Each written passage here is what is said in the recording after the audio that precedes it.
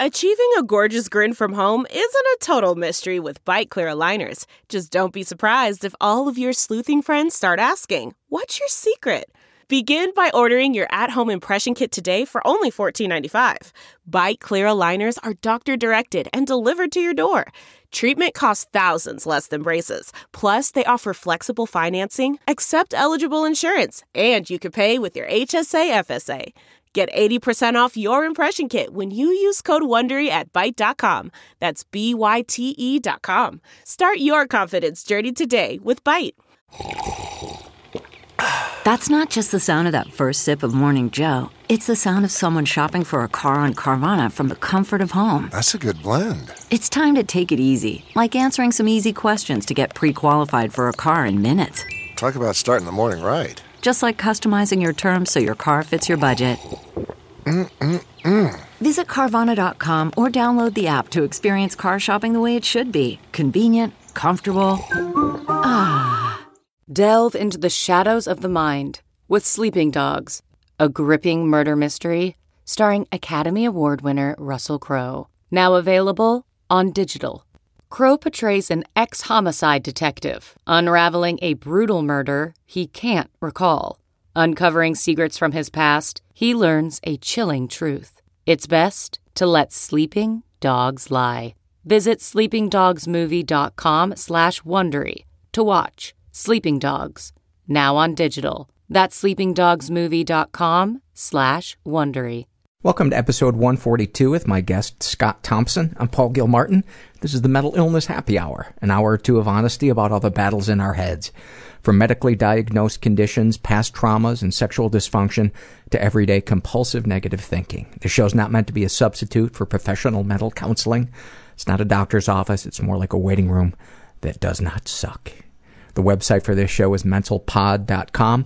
Please go there, check it out. There's blogs you can read by me and by other people. There's surveys you can take. You can see how people respond to surveys, sharing their darkest, innermost secrets. You can buy stuff to support the show. You can donate to support the show. And you can stream the show. You can listen to it. And I'm sure there's other stuff that I'm forgetting about at this point. But anyway, what did I want to mention? Had a great time in Toronto this last week, and this is the episode I went there to record with Scott Thompson, and I'm a little the audio snob in me is the sound gets a little distorted at some points, and the audio snob in me is agonizing that I'm gonna get emails from you guys like, what's with the sound? But I had no control over that, and I shouldn't have even brought it up. Look at me. Not even the 2-minute mark and kicking my own ass. But everybody up there was really great, and I just had a really, really great time, and love Toronto. Got to go to the Hockey Hall of Fame, see the shrined Bobby Orr. If only growing up church had made me feel the way I felt looking at Bobby Orr's stick, and all that other stuff at the Hall of Fame is really, really cool. Something else I wanted to mention, and I'm spacing out on what it is. I don't remember. Let's get to... I have 2 quick emails and a survey compilation I want to read. This is from listener Stacy, and she writes... when I listen to your show, it hurts my heart to hear so many men worry about their penis size. Let me just say I'm one of the many women who do not think bigger is better. When I masturbate, my toy is only 3 inches in length and the width of my middle finger. I should mention she has sausage fingers. I couldn't resist. I have no idea who she is. Oh, God, I'm backpedaling. If this show had any momentum, what I have just created is a steamroller coming in the opposite direction. Continuing. This tool is fantastic for me, so all the men out there need not worry so much. Lots and lots of women like smaller packages. Thank you for sharing that, Stacy. And this is from a woman who calls herself Ladyfinger. Oh, look at that. From that email to somebody who calls themselves Ladyfinger. She writes, on 211, We don't have it where I live.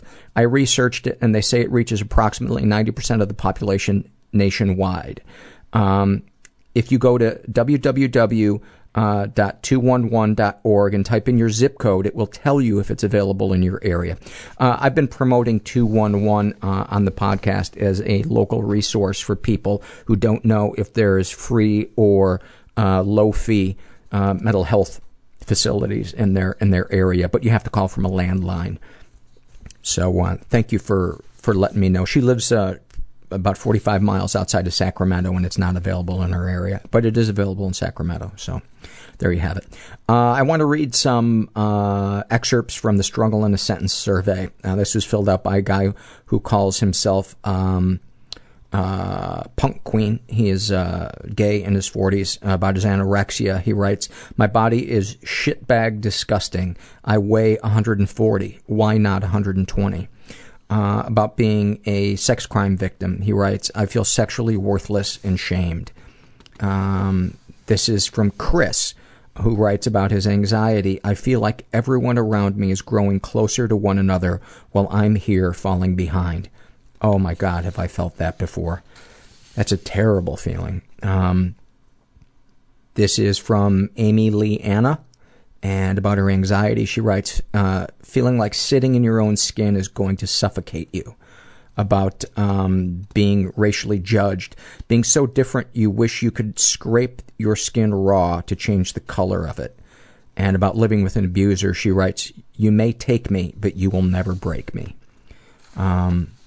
This is from a woman who calls herself Undone.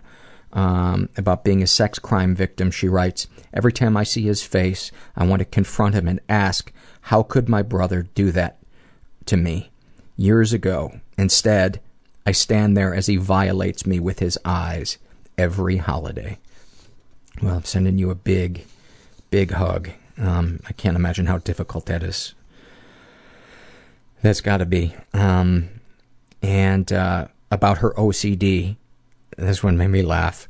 As someone is speaking to me, their voice fades away, and all I can think about is how their trash can isn't completely against the wall. It's impossible to have a conversation without making the room as if I want it. Every human being has weird thoughts going through their head. Oh God, it's so embarrassing. I'm afraid I'll never get another job again. That I will die and will have not been special. My brain has the gift of seeing the terrible. A million-pound tourniquet being turned against my chest that was constant. Then I started sabotaging my own career. Wanting to die and... to stop him from feeling any joy. That is...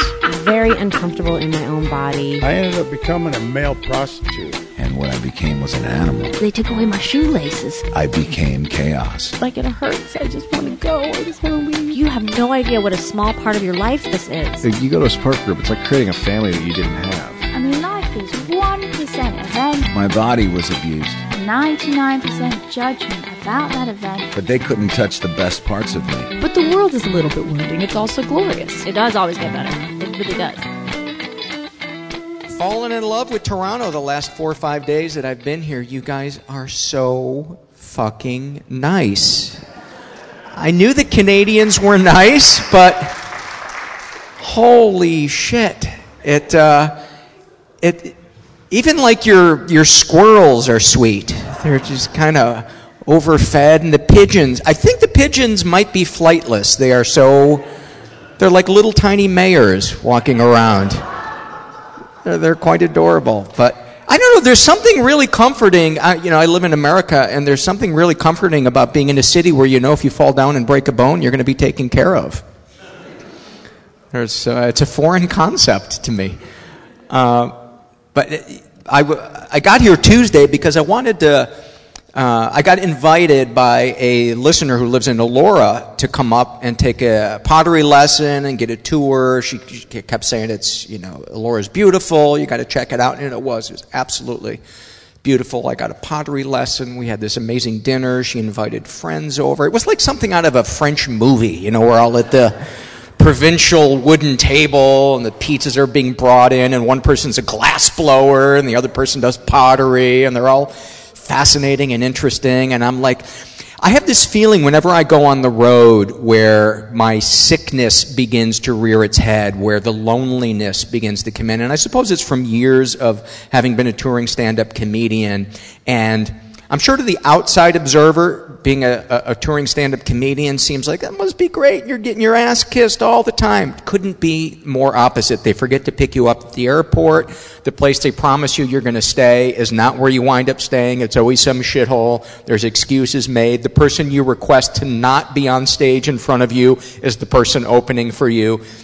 And so when I go on the road, I kind of have this anxiety and this dread, almost like the city is a person that I'm going to find out either loves me or hates me. And when I first landed in Toronto, the car wasn't there to pick me up. They lied about when they were going to be there. Not the festival. This was just the car company. And so it was bringing up all that stuff. And but once I got to Elora and I was experiencing just this great feeling of community, that feeling went away. And then they said, the person that was going to give you a ride back to Toronto can't make it. We're putting you on a Greyhound bus.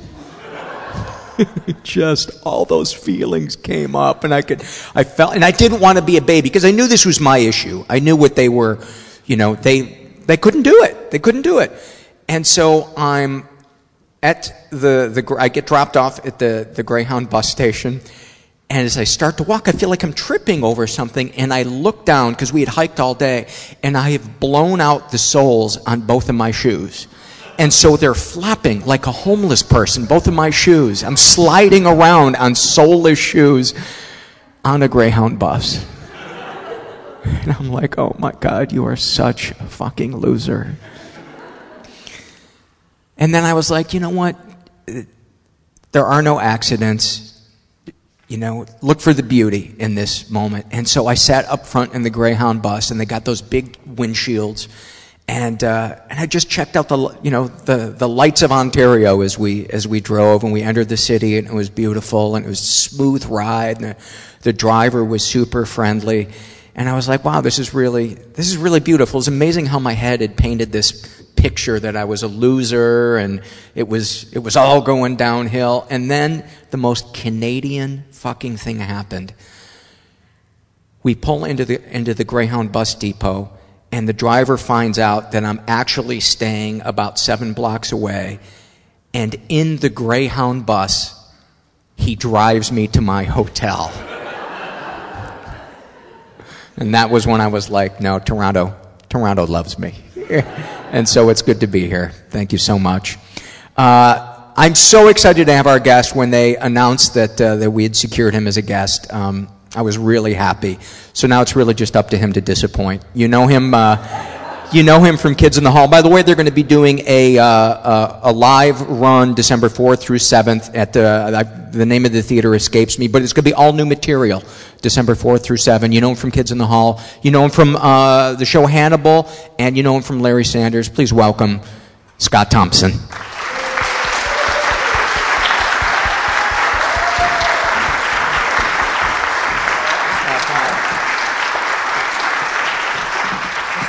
Either one. Okay. Either Hi one there. is you. This is nice. When you said that when you arrived at you were on a Greyhound bus, that the most Canadian thing ever happened, I thought, somebody beheaded you. Because you know that story? I do. Yeah, well there's the two poles of Canadians. They either drive you to your door or they behead you. And maybe somebody will do both. That's good. We can manage both of those. That's quite a tricky dance. Give you the best. I love you! Boom! So where would be a good place to start with your story? You're originally from...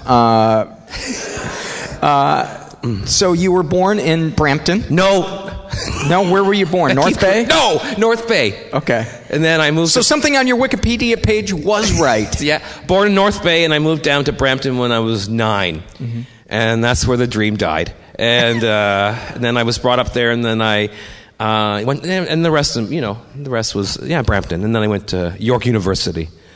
But let's talk about what it was like what was your house like house growing out? Yeah, no, physically the house. I don't give a shit about the family. It was a beautiful 2-story more off-white home with a lot of nice siding, fake flower pots on the outside, and a carport. So we weren't the rich people. We didn't have a garage. I have 4 brothers. I grew up in a very rambunctious household. 5 boys, and my mom and her lover dad. Why do you say that? I don't know. She'd like that. Yeah. Makes her say, it makes me sound frisky. Well, she's getting. I know. And sometimes when people get older, they get their governors come off, and she's not as inhibited as she used to be, and she's telling us a lot of things we don't want to hear. Yeah. But yeah, so a very a wild family. Wild family. 4 brothers, yeah. Were you raised any particular faith? I was raised Anglican, and that's why I love being here. Is this an Anglican church?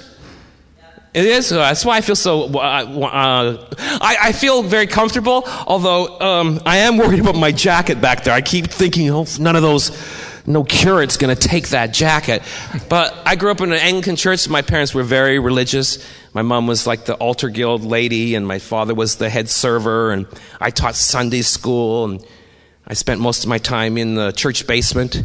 No, in a good way. That just sounds horrible. Yeah, that sounded dirty. I was taken down. No. Yeah.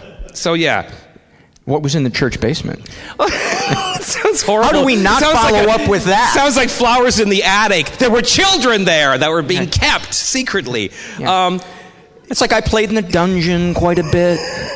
That was where the Sunday school was. I taught Sunday school. Oh, okay. Yeah, I know that's a bit. I did. I taught Sunday school, and my thing was I had a big voice. That was when I first performed. I would narrate the Christmas pageant every year. When I was like 10, I had this giant voice, and they'd prop me up in the balcony, and I would read the like a 3-hour nativity pageant with my father as Joseph.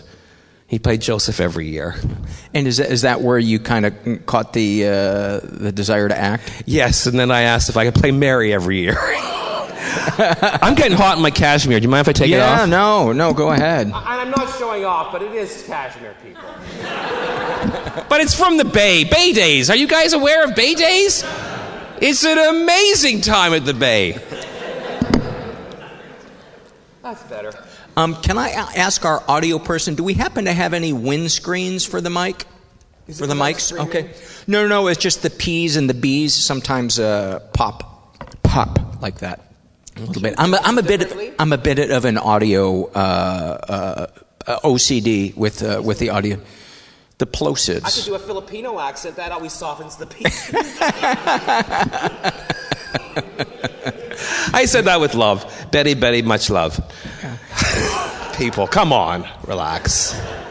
So, what was your relationship like with your parents and your brothers? Oh, now I know why I'm sweating. It was good. Is that uncomfortable to talk about? Well, I mean, with this kind of like the mental health thing halo over it all, it makes me a little uncomfortable. Yeah, but I guess that's what you're after, isn't it? Dr. Gil Martin. Who told you about my triggers? I was the second oldest of 5. It was a pretty rough house. Rough house, yeah. My father was a disciplinarian, let's put it that way. And my brothers were also disciplinarians. So an awful lot of physical acting out. How's that for being diplomatic? Also known as ass kicking? Yeah. Yeah, I think so. I think that's the phrase. And were you the recipient or the giver of most of the ass kickings? Well, I was the recipient, but then it's the beautiful thing about physical violence in the family is that you pass it down like hand-me-downs. You get it from above, and then you pass it down to the child younger than you. Till eventually it reaches the baby, and then by then the sweater's too frayed to wear. And then the parents go, I give up. And then, then it's back to all the brothers to discipline him. Yeah. But I had the best thing, yeah, that's it. It gave me strength. Look at you, doctor. probing like that. I have so many questions that I want to ask you. Well, you know, Brampton was. I had one of those. I was very lucky. We were talking earlier about childhood. I was very lucky to be from the generation that was allowed to run wild. I think there was a huge amount of freedom in those days growing up. I was thinking about it today. I read this insane story in the paper about Bring Your Parents to Work Day, and I thought that was the most insane thing I'd ever heard in my life. I think it's like kids in their 20s who haven't negotiated separating from their parents, bringing their parents to work to make sure that they're doing okay. And I thought that was insane. Like, I thought, I'd rather those kids... I think it's the new beating. I really do. I think coddling is the new spanking. That's my soundbite. And I thought that was really strange, and I thought a previous generation would think that was mentally ill. Yeah. I mean, I would go, that's sick. I agree. Not that I agree that it's sick, but it is so foreign to me. Like when I see, the school play where the kids are 6, and it's packed with the parents that all have the video cameras, I don't ever remember parents showing up to anything. No. My mother barely showed up for my birth. She outsourced it. Why would we want to come to that? The acting's not going to be very good. Exactly. You wrote it. I'm not going to like your interpretation. Football's on TV. How can you compete with that? I know. Yeah. It's weird, isn't it? Do you think that there was a certain amount of forging of character with that abandonment, or is that is that just me trying to make lemonade? I think because that's the thing, because when you reach our age, when you start to get up there, you're very afraid of saying those things, because then you'll be thinking the people will go, you're just an old curmudgeon. But then there are times when you kind of go, maybe it's not just that, maybe it's something even deeper. Like, I bet maybe in 1934 or 5 in Germany that people would go, God, I'm really worried about those kids. They seem to be embracing this weird philosophy. People go, oh, don't be such an old man. They're just Nazis. That's what my worry is, that maybe it's something really troubling. I mean, I'm saying that maybe helicopter parenting is the new Nazism. Wait, is that too... What? I'm thinking outside the box, people. Well, you know what? I think there is a certain... abusiveness is too strong of a word, but helicopter parenting is certainly worrisome, because I think kids grow up with this feeling that they are not enough. That there was... And I think the parent, though well-intentioned, thinks that they're... By the amount of attention they give to the kid, they're saying, you're so much. Yeah. Look at how interested I am. Yeah. But kids need to fuck up on their own. Yeah, they need to experience pain. They need to make their own mistakes and find their own boundaries instead of everything being scheduled for them. And I think maybe, like I know from my generation when I grew up, maybe it went too far the other way. Absolutely. I mean, like bullying definitely went, it was, if I think about some of the things that happened to me, they're criminal. There's no question that they are criminal. And today it would be like lead story on CNN, unless Rob Ford was smoking crack with a hooker, but which he might be doing right now. I would if I was him. But I love even that your drug addicts have rosy cheeks in Canada. It's true. That's good. It's like finding out Santa's a crackhead. Yeah. And I feel guilty making fun of somebody who has an untreated, clearly an you untreated. You were saying that earlier. I know. Addiction. I don't. But I do actually. The low road is just so sparkly. It is. It is. It is. Yeah. It's difficult to resist that human nature that we're awful. We're awful. I'd like to think that we have moments of awful interspersed. I know, but thank God as comics that we're awful. Yeah. I mean, there'd be no need for us if people were perfect. Like once human beings are perfected, we're done. Oh yeah, we're done. Yeah, there's no need for us anymore, because you can't perfect a comedian. No. You just make it worse. We'd be trying to work the unemployment line, looking for laughs. Oh God, that guy's behind me.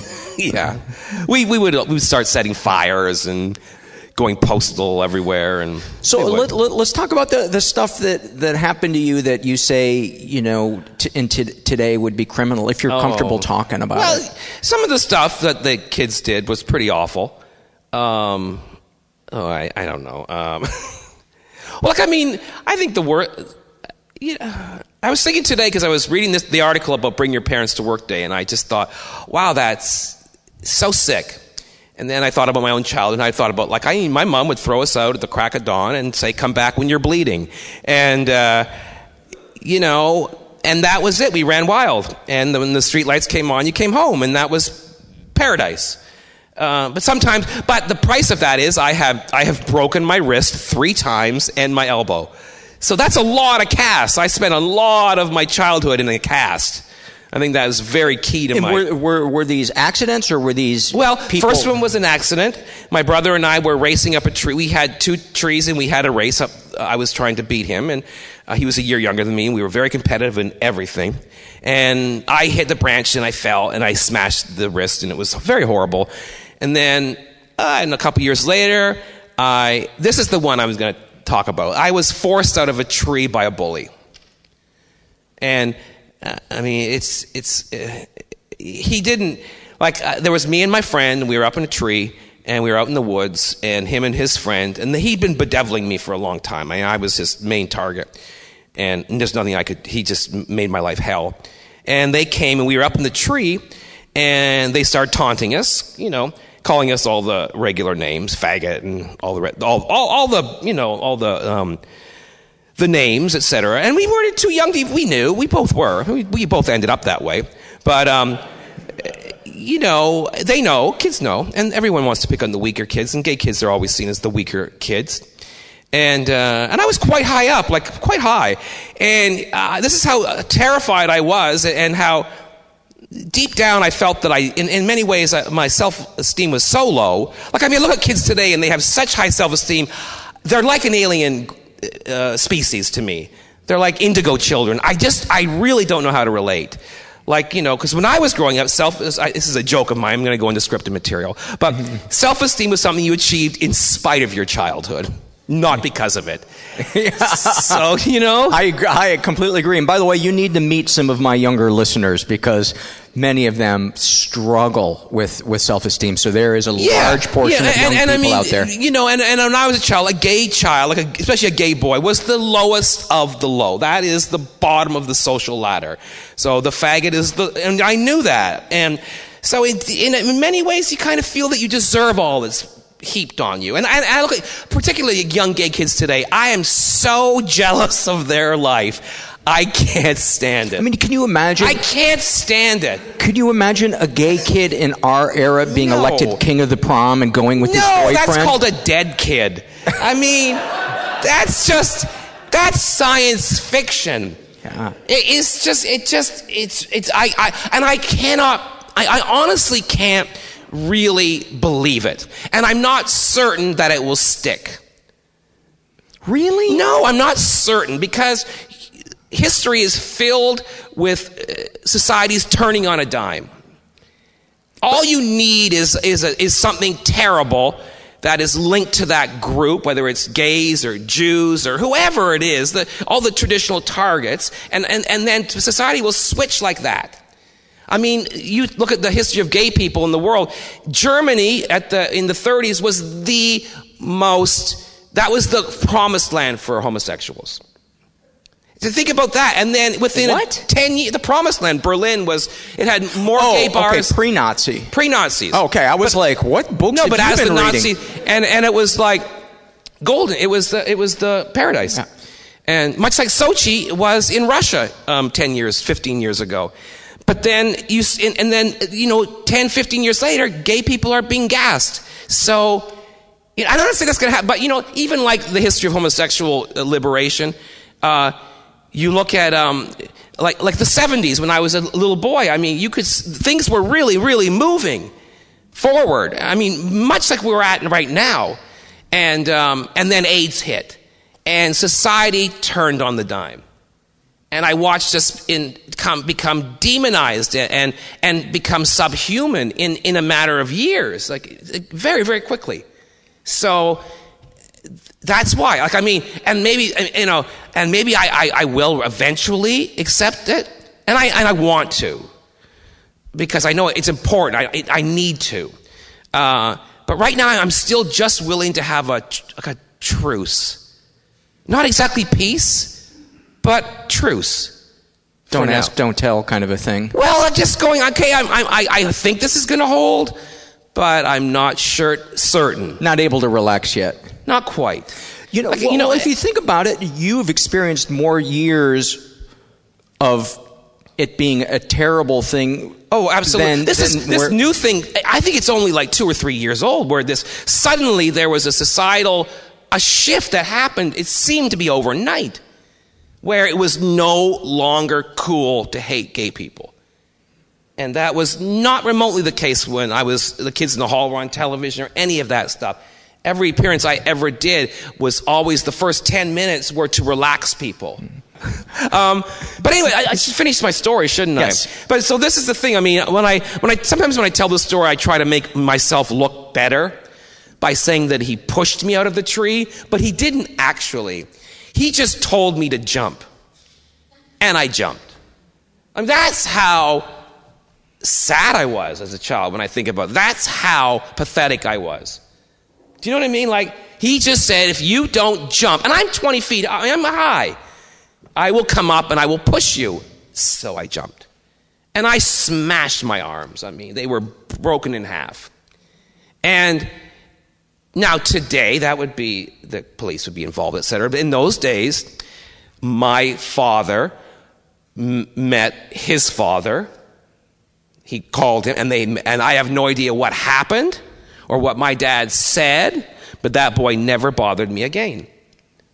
And I don't know, but that was how it was done. The idea of authorities or bringing people in was just not part of the dialogue. What, as you recount that, do any kind of feelings come up in you? Yeah, it's painful. Because, I mean, I have a lot of those experiences in my childhood, but this is the only one I'm willing to discuss publicly.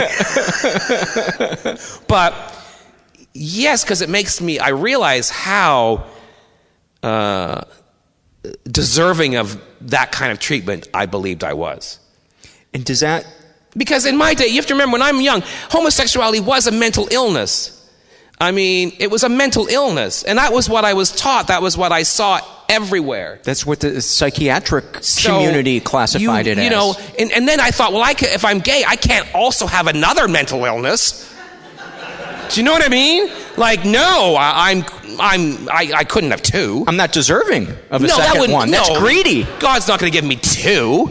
And I knew in my heart that being gay wasn't a mental illness, but you don't really know it in your bloodstream and your bones. And that, I don't know if that can ever truly be expunged.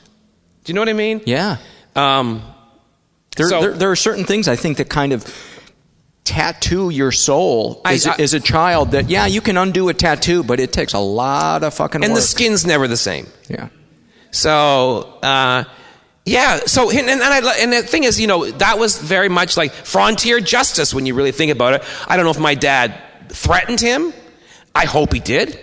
And I've asked my father about it since, and he has blocked it out. Really? He can't remember what he did or meeting him or what he said. So I hope he punched the shit out of him.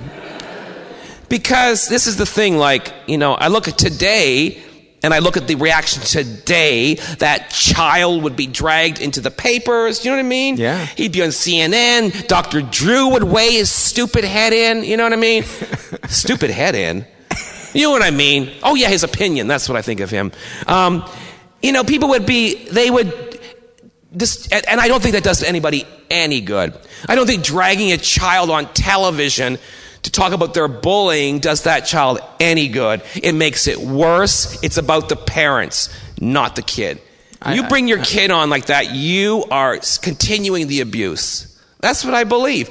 It's about you. It's like, back off. Are you able to have any kind of compassion for the kid that did that, or is it still just too painful to have any feeling for that kid? That child was Rob Ford.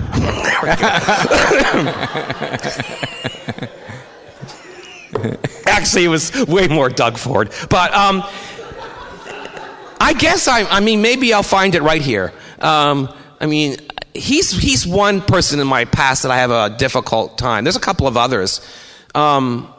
And I'm not saying you should. Well, I think you should. I'm just curious. I do think you should, because I have no idea. I try to think about these certain boys that made my life hell. I mean, really hell. And I try to imagine what their home lives were like. And so I try to imagine, you know, what made them that. Because I think of bullying as the same. A bully is the same thing as a person being bullied. I do think it's the same thing. And, so I guess, yeah, I don't dwell on those incidents any longer. Are you comfortable talking about what happened at the elementary school that you went to? Oh boy, how did you? Oh Lord. Wikipedia, Scott. Oh God. Yeah. I mean, I have spoken about it before, but the last time I did speak about it, I kind of felt used. Not that I'm saying you're going to use. Do you know what I mean? And that's my own fault. I felt that I was. It put me into a place that I don't know. It's an upsetting thing. Definitely. It's definitely. I guess it's a seminal moment in my life. Yes, for all of us. Yeah, you can ask me about it. I guess you have. I was in a shooting. I know I shouldn't laugh about it, but you know, I saw. Well, here's the thing. Have you ever seen that show Enlightened? Mm-mm. I watched this show Enlightened. I mean, and she talks about this horrible thing that happened to her. It might not even been Enlightened, but I think it was.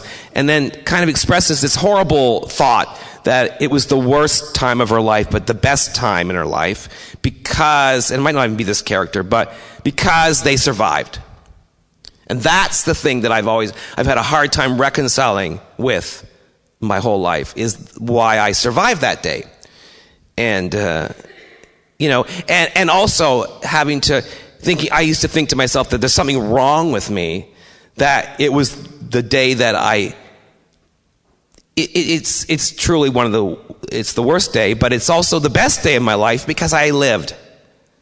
And I think in many ways that event and other events, but particularly that one, is sort of responsible for some of the template of my life, which is racing towards danger.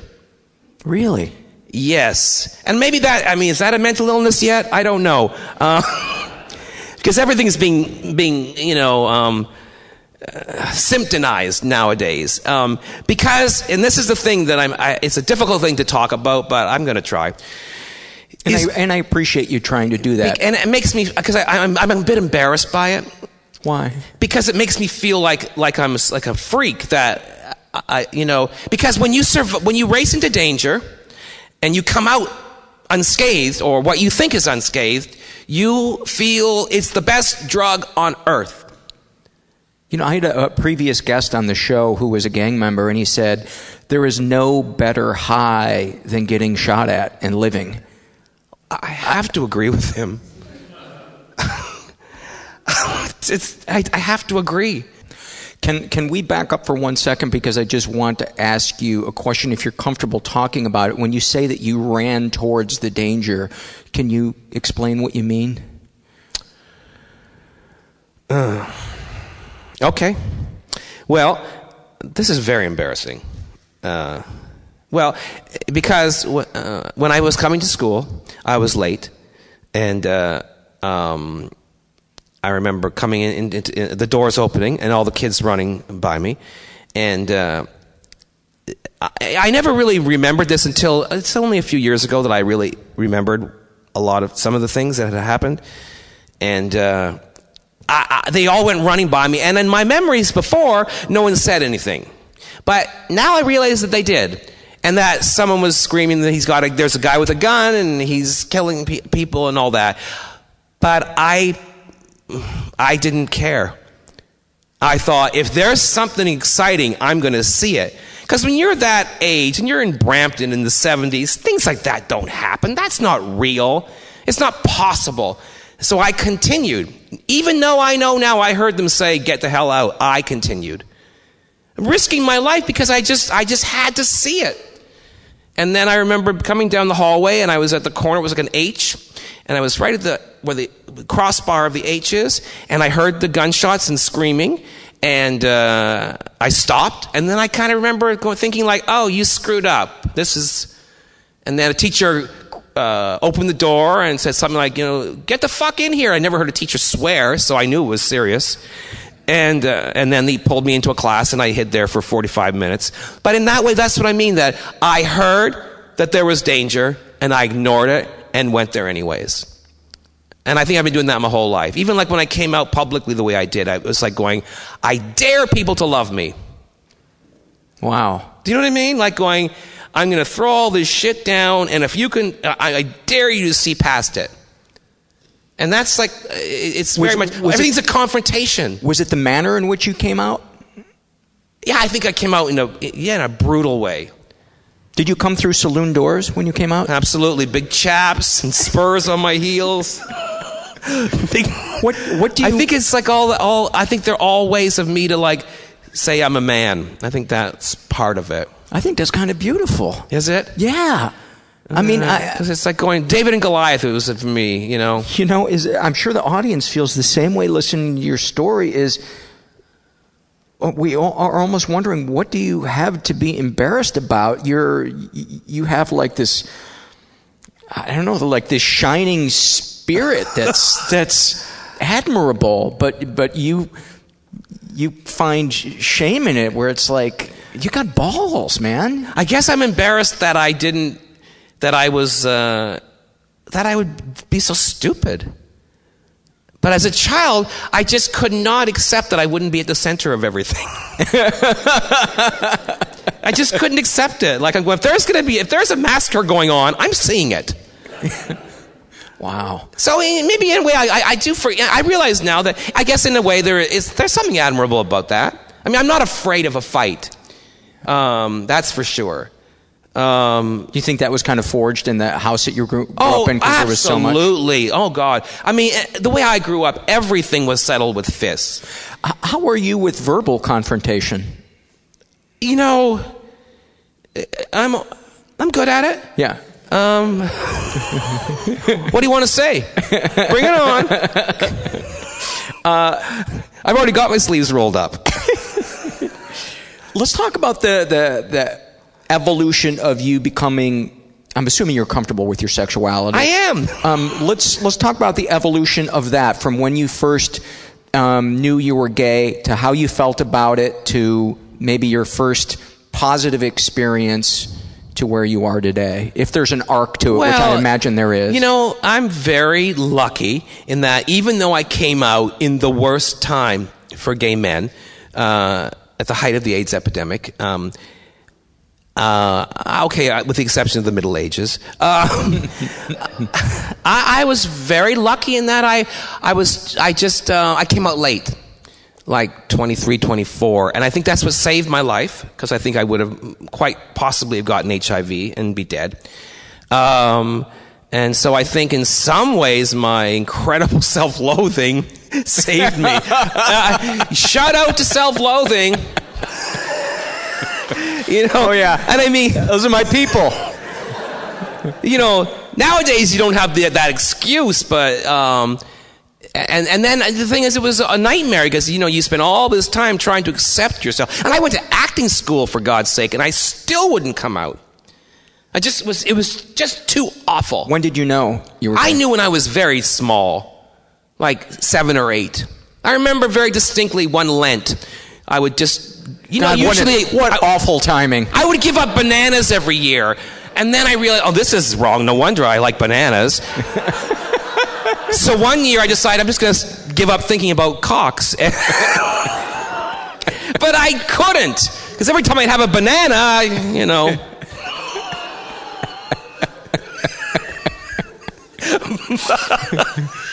So what do you remember thinking or feeling when you did decide to come out? And this is before Kids in the Hall were big, right? Yep. Yeah. It was very it's similar before we were big, but it's all around the same time. I mean, I went to school and then I graduated and then I started telling people that I was bisexual and putting your toe in the pond. Yeah, exactly. And I had a girlfriend at the time and all that. As I said, I wasn't very good at it.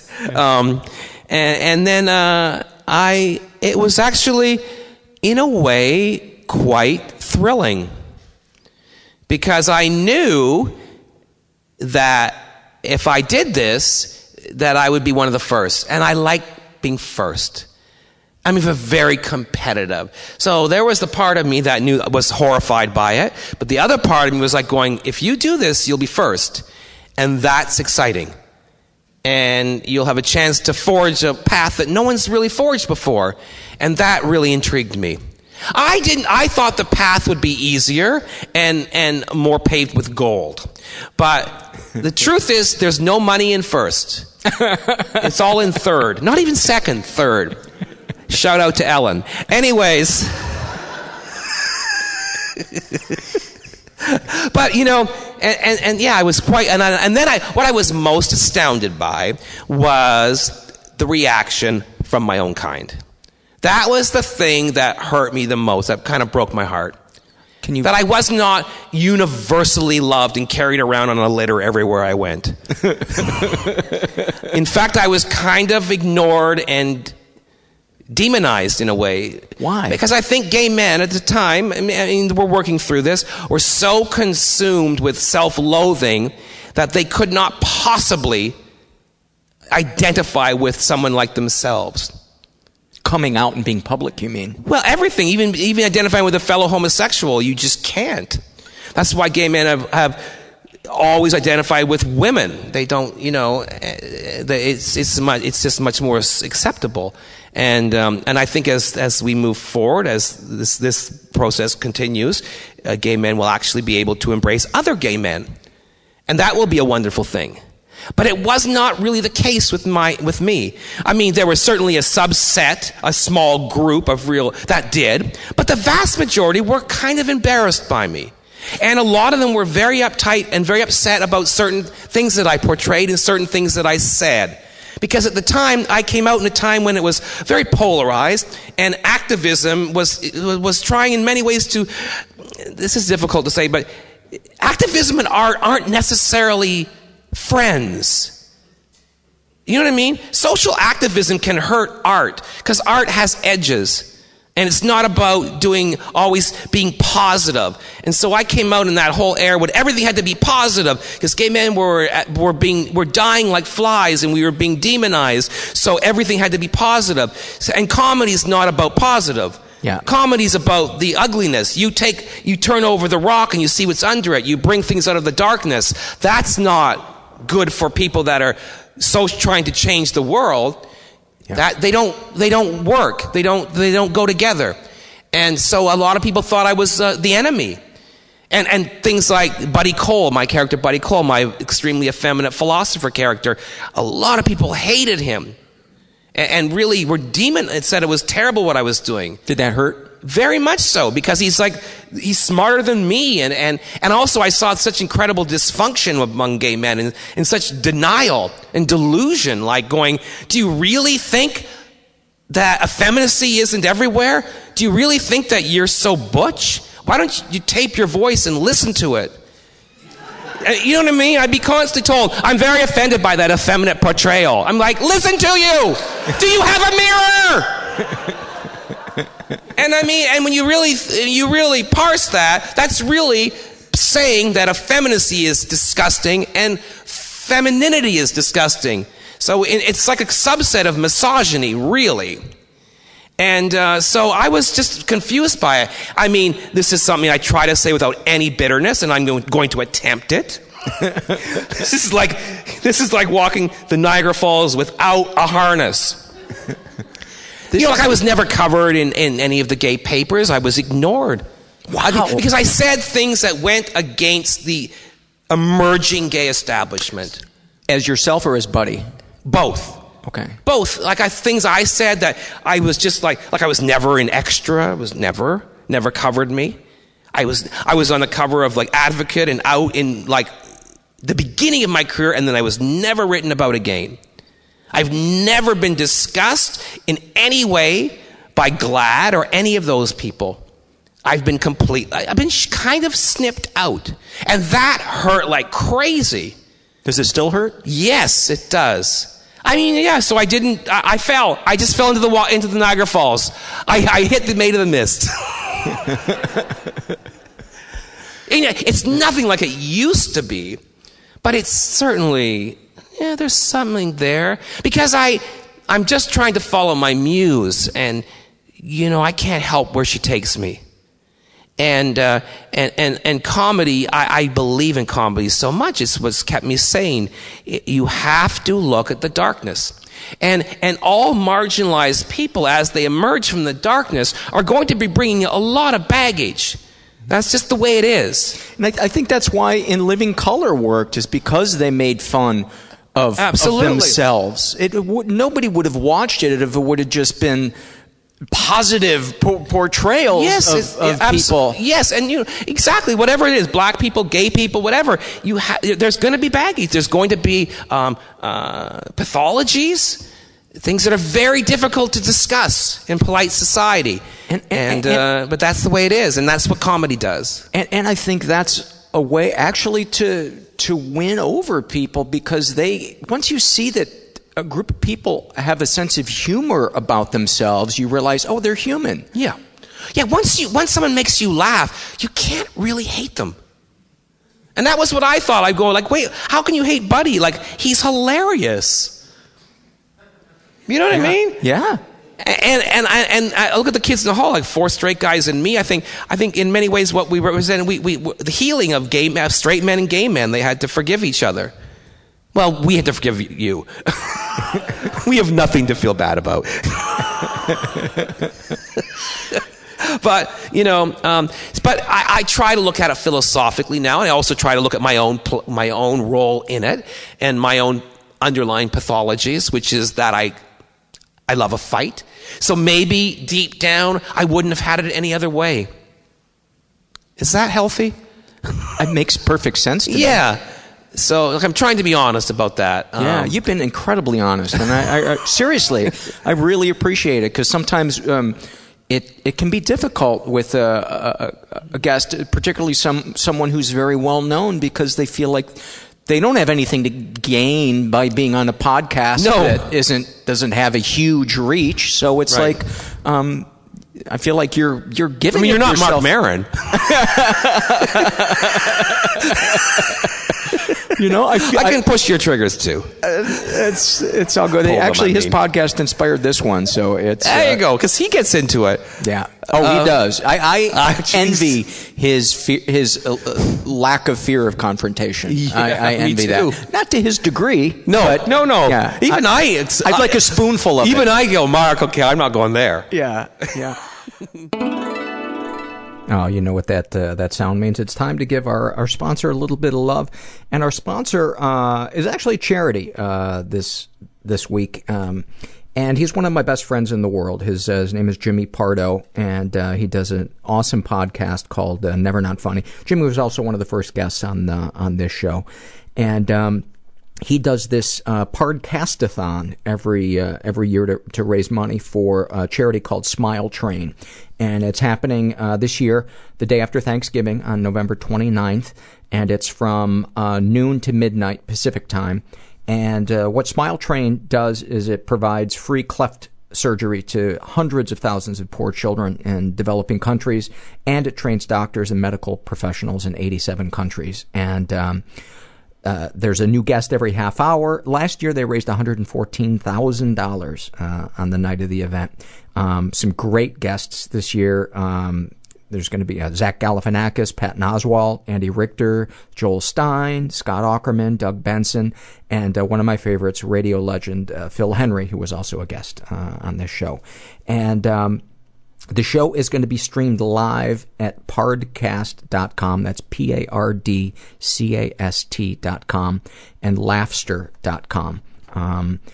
Laffster. And I'm also going to be a guest. I'm going to be on, I think, around between 2:45 and 3:15 Pacific time, assuming they're running on time. And so don't forget to log on to pardcast.com on November 29th from noon to midnight and check out Smile Train at smiletrain.org. Let's talk about when you got sick. Oh, yeah. When did that happen? 4 years ago. 4 years ago, I was living in Los Angeles, and things weren't going very well. And then I found a way, and I thought, they can't get worse. And they did. I had cancer. I had non-Hodgkin's gastric lymphoma in my stomach.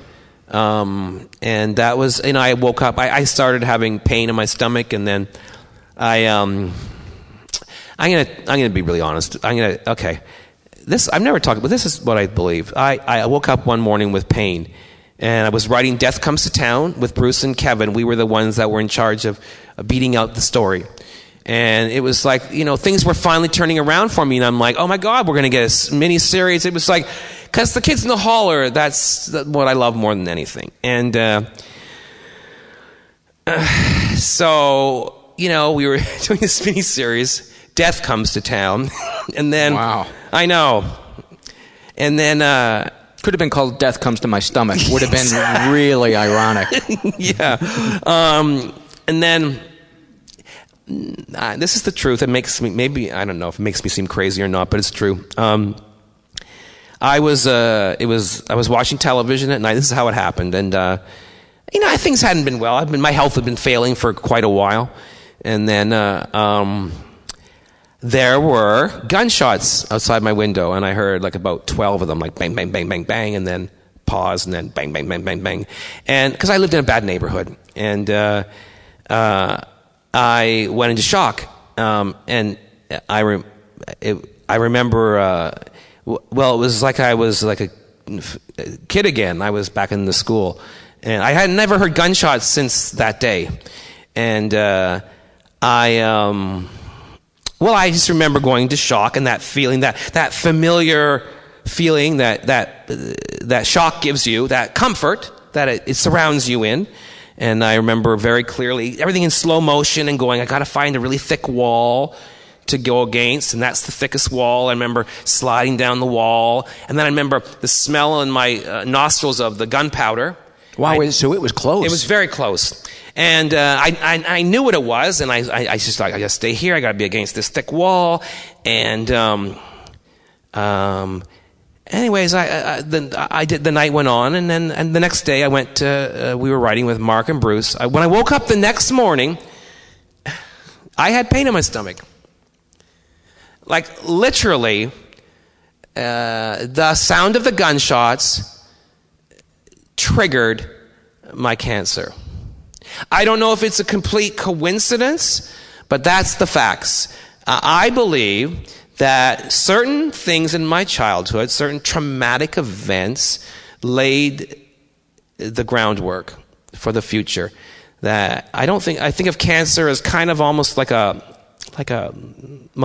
thing, like a spirit of some sort, like a kind of and it will enter you, and then it will just wait for the right circumstances, and it has a lot of time. And I believe that those trauma, I think, is the missing link on cancer. It's, you know what I mean? There's tobacco, and there's too much food and booze and all these things, stress. But I think trauma is huge. And so I believe that all these things happen, and then the rest of my life, I basically was serving cancer, gathering all the right things, a period of drug abuse and a period of this and, and trauma and stress. And then that when it heard those gunshots, cancer went, it's go time. And it literally was bang, bang, bang in my stomach. And you hold all your fear there. And I believe that there's been this fear there, and fear turned into cancer. And how long did you have the pain in your stomach before you knew it was cancer? Oh, that's the one thing. I was very lucky because I went right away. And I knew. I didn't know it was cancer. I knew it was something serious. My doctor first told me that he thought it might be, acid reflux. And that's always the go-to. And then I said, nah, it's not. he put me on some medication. It didn't work. And I said, no, it's not. Then he sent a camera into my stomach, piloted by the crew of Fantastic Journey. And Raquel Welch was sent into my stomach, a young Raquel Welch. Oh, she does look amazing. She could still pilot the tiny craft, but in a fur bikini. And and they found that my stomach was filled with blood. And that wasn't a good sign. And he knew that there was something up. And then they had to send another one in. And then I woke up, my best friend flew from London to be with me, and they said, you have cancer. And that was it. I mean, I kind of wanted to get out of LA, and that was my reason. And I didn't have health care, so I had to come home. What did it feel like having your friend there? The best. And he knew. I called him, Paul Agnew's his name, and he knew from my voice that it was serious. And he flew over the next day. And that was I can't imagine being told that alone. It's terrifying. It takes a long time for it to sink in. He said I had non-Hodgkin's lymphoma, and then he said cancer. So in my mind, because you're still a little drugged up, I was thinking, oh, I don't have cancer. I have lymphoma. I didn't really know what lymphoma was. And for those of you that don't, it's a blood cancer, or it's your immune system. So it's like leukemia. It's one of the liquid cancers. Yeah. And it's your immune system turns on you. And when you can't get a better metaphor, like it's literally your immune system, your protection. Literally, your armor starts kicking your ass. Yeah, exactly. Your bulletproof vest starts firing bullets into you. And so I don't know where I was going. And then so then I'd come home, and I started, I had a lot of chemotherapy and 6 months of it, and then I had to do the Kids in the Hall miniseries, and I did it quite ill, but it was the best thing I could do. I mean, I was quite ill, and by the end of it, I was in a wheelchair and all the rest of it, but I swear to you, chemo, radiation,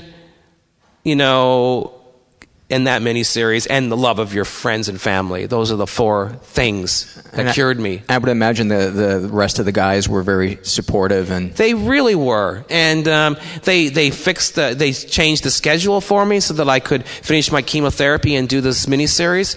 And then of course the day I finished, I went right into radiation. So the whole thing was scheduled around my treatment. That was pretty cool. But I really believe that one of the greatest things to stave off mental illness, and this sounds very old-fashioned, but it's keeping busy. I know I sound like you got to keep busy, but I think there's a lot to it. And if you're focused on a goal, like when I have a goal to accomplish, I find I'm quite good. So I always have to set a goal. And I think there's something about the ruminating negative mind that can really sap our energy. Oh, it'll make you sick. Absolutely. I think of self-loathing, and I go, I'm sure that's part of it. When you hate yourself, your body's going to hear that. Your body's a joiner. It doesn't like to be left out. It doesn't, exactly. So, it hurt. It was like, they just went, this guy hates himself. Why shouldn't we? And then how long after it did you find that you'd gone into remission? Oh, I was extremely lucky. They told me that I'd gone into remission almost the last day of shooting. It was actually beautiful. I called my doctor. He said there was no sign of cancer. And what'd that feel like? I felt pretty damn good. Pretty damn good. And it may have been the most obvious question I've asked in the history of the podcast. But it even felt better because I was in drag. And really? Yeah, I was Heather Weather, the weather girl in the miniseries.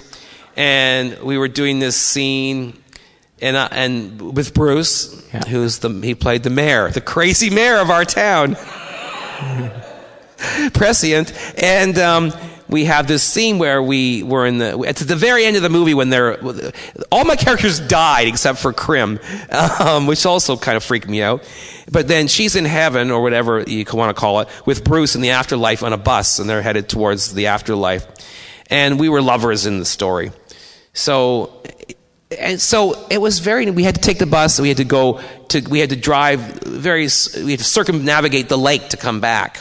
Not a lot of roads where we were shooting. So we had this 10-minute, 15-minute ride, and Bruce held my hand the whole time, and I kind of wept a little bit. Oh, that's so beautiful. But it was beautiful. It was because in the characters we were like lovers. So he just held my hand, and it was really, really nice. And I must say that this is the thing about cancer, and particularly I had a lot of side effects.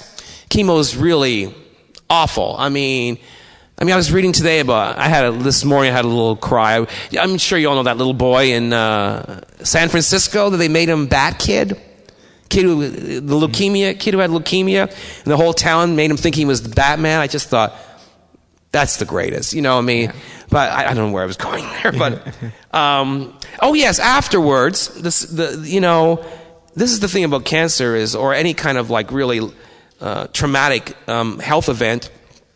When you come out of it, once again, I beat it. So, but that to me, I did say to myself, this is the last time I take on. I mean, not that I'm sure going to take on another Goliath, but I thought I'm not going to chase it the same way. I have a feeling that it will come to me.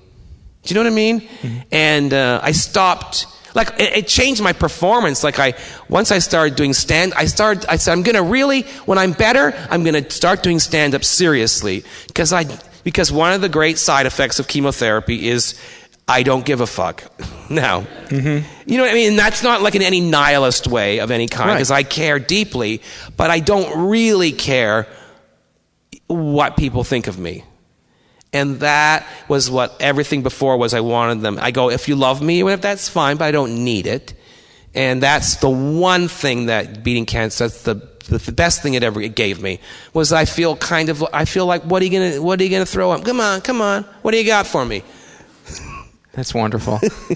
Well, thank you so much for taking time out of your schedule to come share and to be. This was enjoyable. Good. I'm glad you liked it. I know I loved it, and I know the audience loved it too. Ladies and gentlemen, Scott Thompson. Thanks, Paul. Thank you. That's nice. Thank you. Thanks very much. Thank you. Thank you guys for coming out. I appreciate it. Many, many thanks to Scott for a really great conversation, and I'm just so thankful that he got so open and vulnerable and shared so much stuff. And by the way, afterwards, he said, "I thought you were going to ask me about my brother," and I said, "I don't know what about your brother?" He said, "My brother was a schizophrenic who committed suicide." Apparently, one of the reasons why he was invited to be a part of the festival, the Rendezvous with Madness film festival. But, as I look back on it, I'm like, I love the conversation that we had, and so we've agreed to maybe do a second parter and talk about that, and maybe some other stuff that we didn't get to. But I loved it, and thank you to the listeners that came out and supported the group recording and that live event, and thanks to the people at Rendezvous with Madness Film Festival for inviting me up there. Before we take it out with some emails and some surveys, I want to remind you there's a couple of different ways to support the show. If you feel so inclined, you can go to the website, mentalpod.com. Mentalpod is also the Twitter name you can follow me at. And you can make a one-time PayPal donation, or my favorite, a recurring monthly donation for as little as $5 a month. Once you set it up, you don't have to do anything until you decide to cancel it, which hopefully you won't, or your credit card expires. You can also support the show financially by shopping at Amazon through our search portal. Amazon gives us a couple of nickels, doesn't cost you anything. It's on the homepage, right-hand side, about halfway down. And you can support us non-financially by going to iTunes, giving us a good rating, write something nice about it, and spreading the word through social media. That really helps spreading the word about the podcast. I know a lot of you guys turn your friends onto the podcast, and I appreciate that. And you can transcribe an episode. Email me at mentalpod@gmail.com. God bless those of you that donate and transcribe and do all the other good shit. I really appreciate it. I think that's it. let's get to some emails and surveys. This is from a listener who, how does she want to be referred to as? I should have looked at this. Kat. She wants to be called Kat. She writes, hey, Paul, I'm emailing you to thank you. This podcast has really made me feel more comfortable about my past trauma. Although these podcasts have been triggering, they've been soothing at the exact same time. Episode 119 literally made me cry from relief and sadness. I was molested by my brother from ages 7 to 9. He's 8 years older than me. We both grew up with an alcoholic father. I knew we were doing something wrong, but I didn't realize what until I saw an America's Most Wanted episode. I confronted him, and he told me he was just teaching me how to say no. I know that was a lie. Until 16, I repressed that memory. Then I started cutting myself and taking unprescribed pills. I feel like the sickest part was that my brother has been more of a father figure. After the abuse stopped, I believe he was regretful because he possibly was taking out past trauma he's experienced onto me. I've never told anyone this. My parents don't know, my boyfriend doesn't know, and my brother and I have never talked about it. I feel like a disgusting person for feeling like my molester as a child is one of my best friends and family. He's such a good person, and I feel like it was just a mistake. I'm not sure why I'm writing this, but it feels good.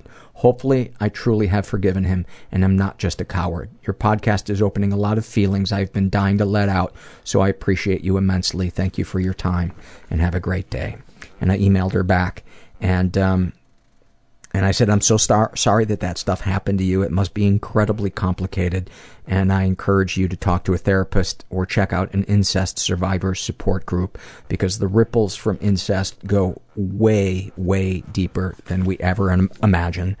And the healing isn't necessarily about bringing somebody else to, I don't know what the word is, justice, or making them see their part in something, although that can certainly be a part of it sometimes. The real important stuff is talking to somebody and letting those feelings out. And that's why I'm a big fan of therapy. This is from the Happy Moments survey and filled out from a person who calls themselves Hamster Wheel. And they wrote, this afternoon I woke up feeling terrible after getting in the bed at 3 a.m. but not falling asleep until the sun came up. I got out of bed and walked out of my room. Heading into the family room, I noticed toys everywhere on the floor. I walked to the couch and noticed my 4-year-old nephew laying under a blanket. I leaned over and he revealed his face. He smiled and his small arms opened wide, so I leaned over and hugged him. I felt absolute love for at least that moment. I love that. This is from the Shame and Secret survey filled out by a guy who calls himself Jorkus. He's straight, in his 20s, was raised in a pretty dysfunctional environment. He's never been sexually abused. Deepest, darkest thought, suicide, or that I would completely fuck my life up due to relapsing on a drug addiction. Deepest, darkest secrets, prostitute as a mother, drug dealer as a father. Sexual fantasies most powerful to you, being invited to a MILF's house and having her have her way with me. Being totally submissive, having a beautiful woman over the age of 25 and massaging all of her body. Would you ever consider telling a partner or close friend? Sure, why not? Did these secrets and thoughts generate any particular feelings towards yourself? He just wrote, a boner. I can't believe we haven't gotten that before. This is from the Shame and Secret survey filled out by a woman who calls herself Dora Matt. She is straight, in her 20s, was raised in an environment that was a little dysfunctional, was the victim of sexual abuse, and one of them she reported, and then the other one was our favorite. Some stuff happened, but I don't know if it counts. When we got together with the listeners in Toronto, one of them commented, they said, have you ever read one where they checked off some stuff happened, but I don't know if it counts, where it isn't clearly abuse? And it's pretty rare. It's pretty rare that we get one where somebody isn't underestimating what happened to them. Anyways, she writes, I was dating my college boyfriend, who I'm now back together with after a few years broken up. He never introduced me to his friends as his girlfriend, which was always kind of shaming, but I never brought it up. Finally, we ran into one of his friends out of town, and waiting for the introduction that never came, somehow the topic of small breasts came up. I have small breasts, which I've always been self-conscious about. My boyfriend said, nah, those aren't small titties. These are small titties. And he hit my boob from underneath right in the middle of the sidewalk. I was so aghast, I don't remember if I even did anything. Same boyfriend now once tried to titty fuck me. Not really possible with my chest. I made it clear that wasn't cool and started crying in bed eventually while we were still naked. He never figured it out. He also doesn't really respect my boundaries if I say no to things, despite that he knows I've been raped. Deepest, darkest thoughts. Suicide. I would never actually kill myself, but I think a lot about how nice it would be to just not exist. Deepest, darkest secrets. I say I love you to my boyfriend, and it's true, but since I've started remembering some of the more fucked up things he's done, I really mean I love you, which really means I don't trust you or me to stand up for myself. Sexual fantasies most powerful to you. Group sex where I can flow from partner to partner, or of cheating on my boyfriend with almost anybody. Would you ever consider telling a partner or close friend your fantasies? My boyfriend knows I want to have a 3-way someday, but he doesn't know how much shame and pain I have around his misogyny. Douchebag stuff aside, a lot of what he thinks and says is really misogynistic. I won't cheat on him now that we're committed, though I've fooled around with people when we weren't really serious. Do these secrets and thoughts generate any particular feelings towards yourself? I hate myself for my lack of a spine to tell him he's a dick or break up with him. Therapy, therapy, therapy. I can't recommend it highly enough or a support group. You know, this might be a love addiction, but when you're with somebody that treats you like shit and you can't leave them, that's a really serious thing. That is, some people fucking die from that. It is every bit as real as drug or alcohol addiction. And I'm not saying that you are an addict, but clearly there's something that is keeping you from standing up for yourself, and this guy needs to be stood up to, because he does sound like a seriously abusive person who probably can't see that he's abusive. This is from the same survey filled out by a guy who calls himself Stand Proud. He is straight, in his 20s, was raised in a slightly dysfunctional environment, never been sexually abused. Deepest, darkest thought. I think about other men loving me sexually. Deepest, darkest secrets. I have watched gay porn. I have grinded with another guy. Sexual fantasy is most powerful to you. I sometimes wish that a man would dominate me.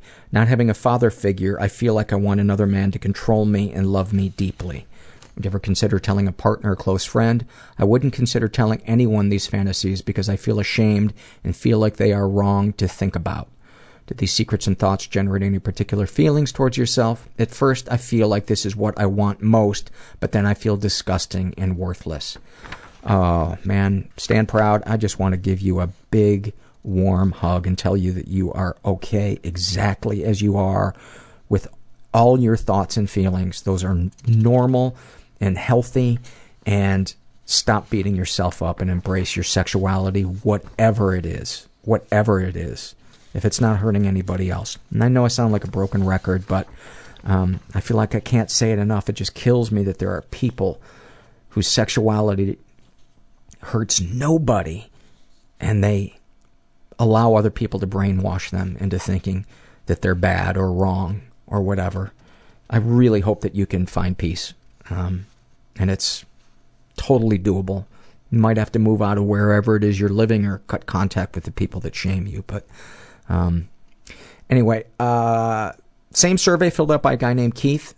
He is straight and qualifies but bi or pan-curious. He's in his 30s, was raised in a slightly dysfunctional environment, was the victim of sexual abuse and never reported it. He writes, I told my parents about it once I realized what had happened, which was a few years after the event. I remembered the acts involved but never remembered who did it.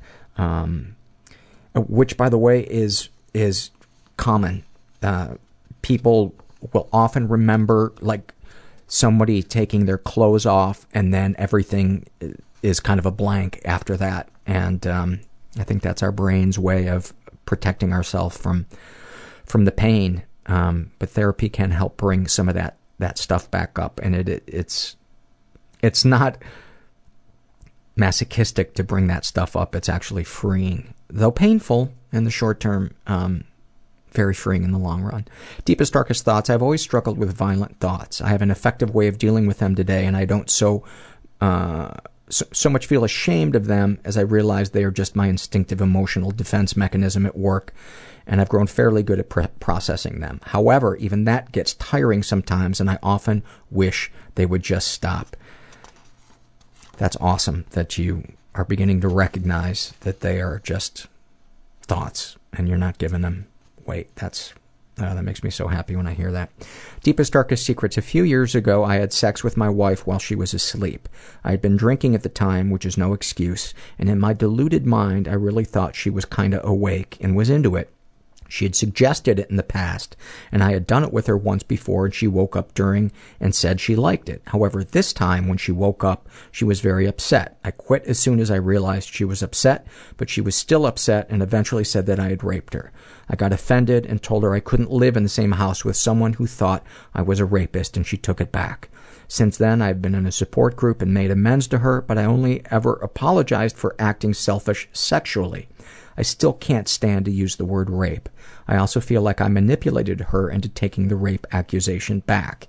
In any case, I've never tried to do it again, but I still can't shake the idea that I may be a rapist. Sexual fantasies most powerful to you. Oral sex. I fantasize almost exclusively about both giving and receiving oral sex with women, men, and transsexuals. Would you ever consider telling a partner or close friend? Yes, I'm not ashamed of my sexual fantasies and have told a couple of people, but I avoided telling my now estranged wife, as, simply put, I never trusted her and felt it was something she would use against me, mainly the pan-curious stuff, I mean. Do these secrets and thoughts generate any particular feelings towards yourself? Odd mix. In one way, I feel sexually liberated by them, but feel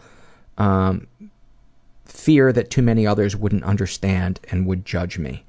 And then he has a topic suggestion. Meeting a parent in adulthood after either never seeing them or only knowing them briefly as a child. I feel the subject gets covered in popular media. One thing, and for me the biggest thing that gets left out, is the weirdness of it. Not feeling the way you thought you would feel, and how they compared to your idea of them. The lack of feeling a connection to someone you thought you should feel a connection towards. That sort of thing. Well, I want to thank you for sharing that suggestion for a topic, and any listeners in the LA area that have that kind of a story about meeting a parent later in life, I would be interested in recording with you. And about the thing with your wife, I'm unclear if it's your wife or your ex-wife, but yeah, I think a support group or therapy would really, really help to talk about that. Because that's, that stuff that's where we don't know where the truth is. Just talking about it sometimes is the only way out of that gray cloud to begin to make sense of it. This is the same survey filled out by a woman who calls herself Melinda. She's straight, in her 30s, was raised in a slightly dysfunctional environment, was sexually abused and never reported it. Deepest, darkest thoughts. When I was a kid, I used to think a lot about acting out my abuse with other kids. Deepest, darkest secrets. At 8 years old, I used to masturbate until the point of pain while imagining my abuser like I was doing it for him. I also used to eat weird things as a kid, like a ton of granulated sugar or sometimes even Crisco. I remember how gross it tasted and that I didn't like it, but I couldn't stop. I didn't understand why I did those weird and shameful things. Sexual fantasies most powerful to you. I have tried to act out power and control fantasies and had them go very terribly wrong. I once asked a boyfriend to choke me during sex, and it got rather violent and scary. He got really freaked out, and he wasn't a tame or together sort of guy, and said he never wanted to do that again. The power and control issues make me want to play with losing control and gaining it. I feel better if I'm in control, but I don't like dominating someone because it doesn't feel good or respectful to them or myself. Would you ever consider telling a partner or close friend your fantasies? Yes, I would consider telling a partner or close friend about my fantasies. I like by the way, that she just repeated the entire sentence back. That's so polite. I can't be in a relationship with someone and not be honest and open about my issues in my past. That's what my 20s were for. That's hilarious. Do these secrets and thoughts generate any particular feelings? Acting on power and control issues make me loathe myself. I want to be valued and respected by my significant other, which is why I've been taking a break from dating and working on understanding myself. That's awesome. You sound like you're in a good place and really heading towards an even better place. I love. Thank you for sharing that stuff. This is same survey filled out by a woman who calls herself Albie. She is bisexual, in her 30s, was raised in a slightly dysfunctional environment. Ever been the victim of sexual abuse? Some stuff happened, but I don't know if it counts. And then she just writes, that stuff's really hard to talk about. And then she put a little frown. Darkest thoughts. I fantasize sometimes about becoming institutionalized. That I should stop trying to get better and just fall to pieces so I can go into hospital and be taken care of until I eventually kill myself. Even though I am actively pursuing recovery, I have a strong belief that I will eventually die from suicide. I'm no longer terrified that this sickness will kill me. I can accept that this is an extremely likely outcome for me, and in a sense, I actually forgive myself. I feel bad for believing this, but also it gives me peace. Maybe the belief that it's always an option for me is something of a relief. I want to die by my own hand anyway. I want to control even in death. Sorry, Mum. I hope you die first, I guess. Sorry. Deepest, darkest secrets. And by the way, for years, decades, I was convinced that my death, and I'm still not convinced that it won't be by my own hand. I don't feel that way today. By 90% of the time, I don't feel that way. But I think that's one of the things of living with mental illness is you almost feel like it's like there's a tiger in a cage and the door's unlocked, but the tiger doesn't know it. And it's just, is it going to bump that door open? You know, it's, anyway, I relate to that. And many times have I wanted, especially when I confronted the stuff that my mom did to me, and really gave it weight. I wanted to go into a hospital and just collapse because I just wanted to. It seemed like the only, almost like I was like an anvil that was being held at a great height, and it's just like, can we just let gravity, take over? Because this is just too tiring to keep up in the air. Anyway, deepest, darkest secrets. I drank my older brother's pee! Oh my God! He was peeing in the front garden, and I just put my mouth there and drank some. I was 6 or something. Why did I do that? Also, once or twice I kissed my dog's butthole just to gross someone out. Also when I was a child. I now respect my pet's personal areas. That's hilarious.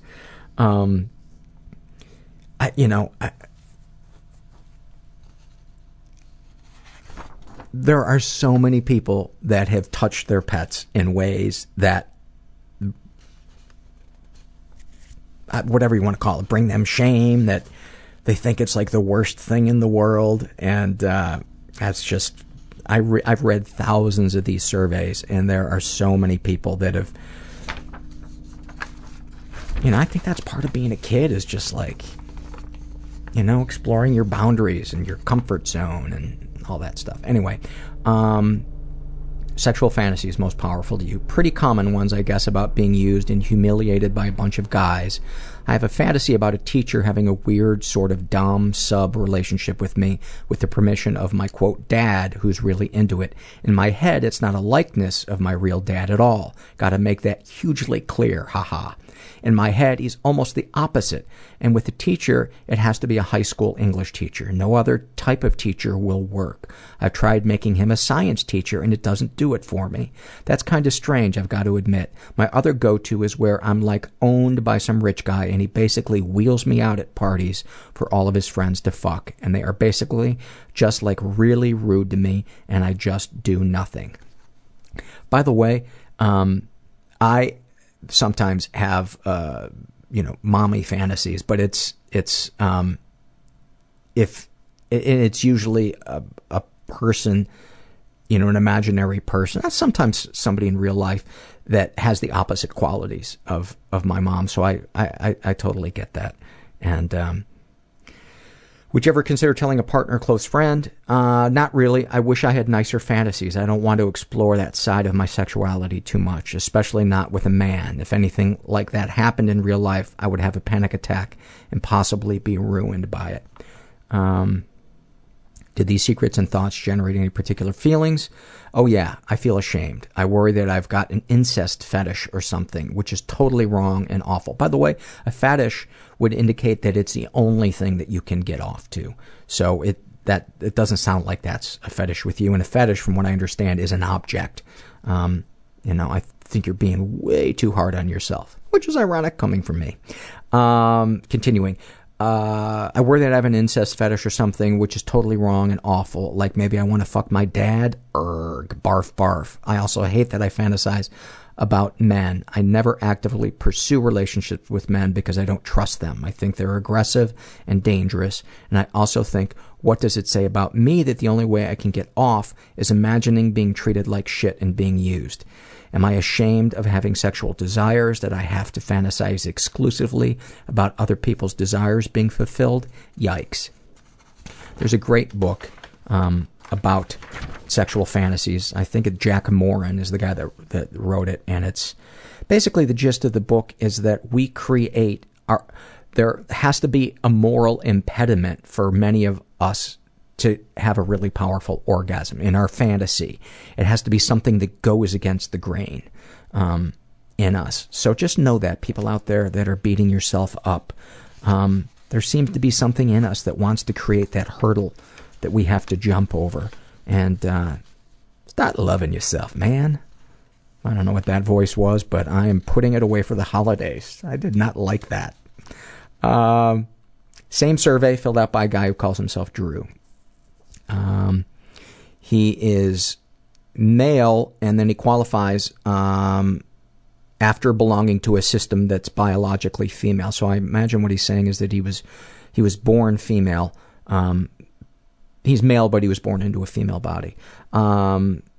He is bisexual, in his 30s, was raised in a pretty dysfunctional environment, was the victim of sexual abuse, and never reported it. Deepest, darkest thoughts. The darkest, I've thought about taking a knife and carving through my skin until I could get to the source of the pain.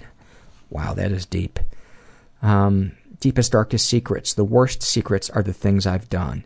This is where it gets complicated, because I've always been the, quote, enforcer of the system, and it's been my job to keep order, so I figured out that younger ones who cry all the time cry because they're afraid, but there's a tipping point of being afraid where they'll stop crying and be quiet, and I needed them to be quiet because quiet was safer. It kept order. So I became the thing they were afraid of, and I reenacted the abuse that broke everything in the first place.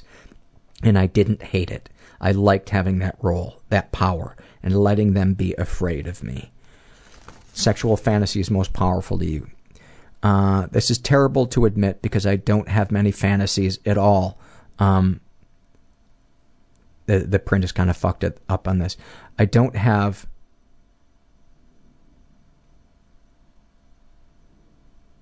something fantasies at all. I have rape fantasies.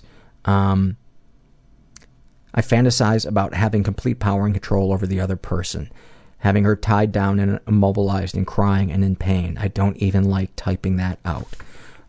Would you ever consider telling a partner, close friend? Absolutely not, because I know it's all programming from having been raped when I was younger.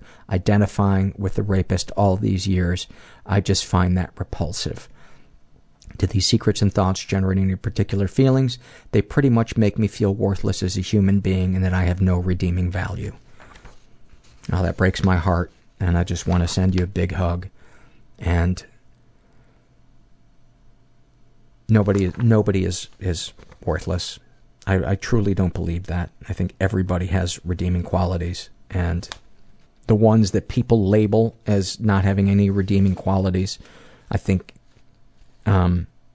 the injury to their soul is just bigger and deeper, but people can heal, and I hope you I hope you find healing and some peace and some self-love. And I'm going to put on my broken record and say, go to a support group, go to therapy, find the love that you deserve. And finally, this is from the Happy Moments, and this was filled out by a Punk Queen, who I think we heard from him earlier before the interview. He'd shared about, I forgot what his struggle in the sentence was. About his anorexia, hating that he was 140 pounds and why can't he weigh 120. And his happy moment is, the first time I landed in a foreign country, I went to England. I was 18. I wasn't called a faggot for 28 days. That was the longest stretch at that point. My mom used to indulge me in my feminine pursuits as a little boy. She'd paint my face, take me to jazzercise with her, ask me to design her a dress, or teach me how to braid her hair. Inside, I felt like she was seeing me for who I really was, a little girl. That was the best feeling I had as a child. That is one of the most beautiful things that I have ever read on this podcast. Your mom, oh, what a beautiful human being. I'm just speechless picturing that mom, despite our sexist society and all that bullshit that tells us that boys have to be a certain way, that she could see that and just so fully embrace who you were. And I think I'm fucking jealous of it too, because my mom has always tried to mold me into what she wants to be. She wants me to be. And maybe that's why it touches me so deeply. But what an awesome one to end the show on. Thank you guys for listening. I hope if you've listened to this episode and gotten this far, you feel less alone, and you know that there's hope, and we just gotta ask for help. And just remember, you're not alone.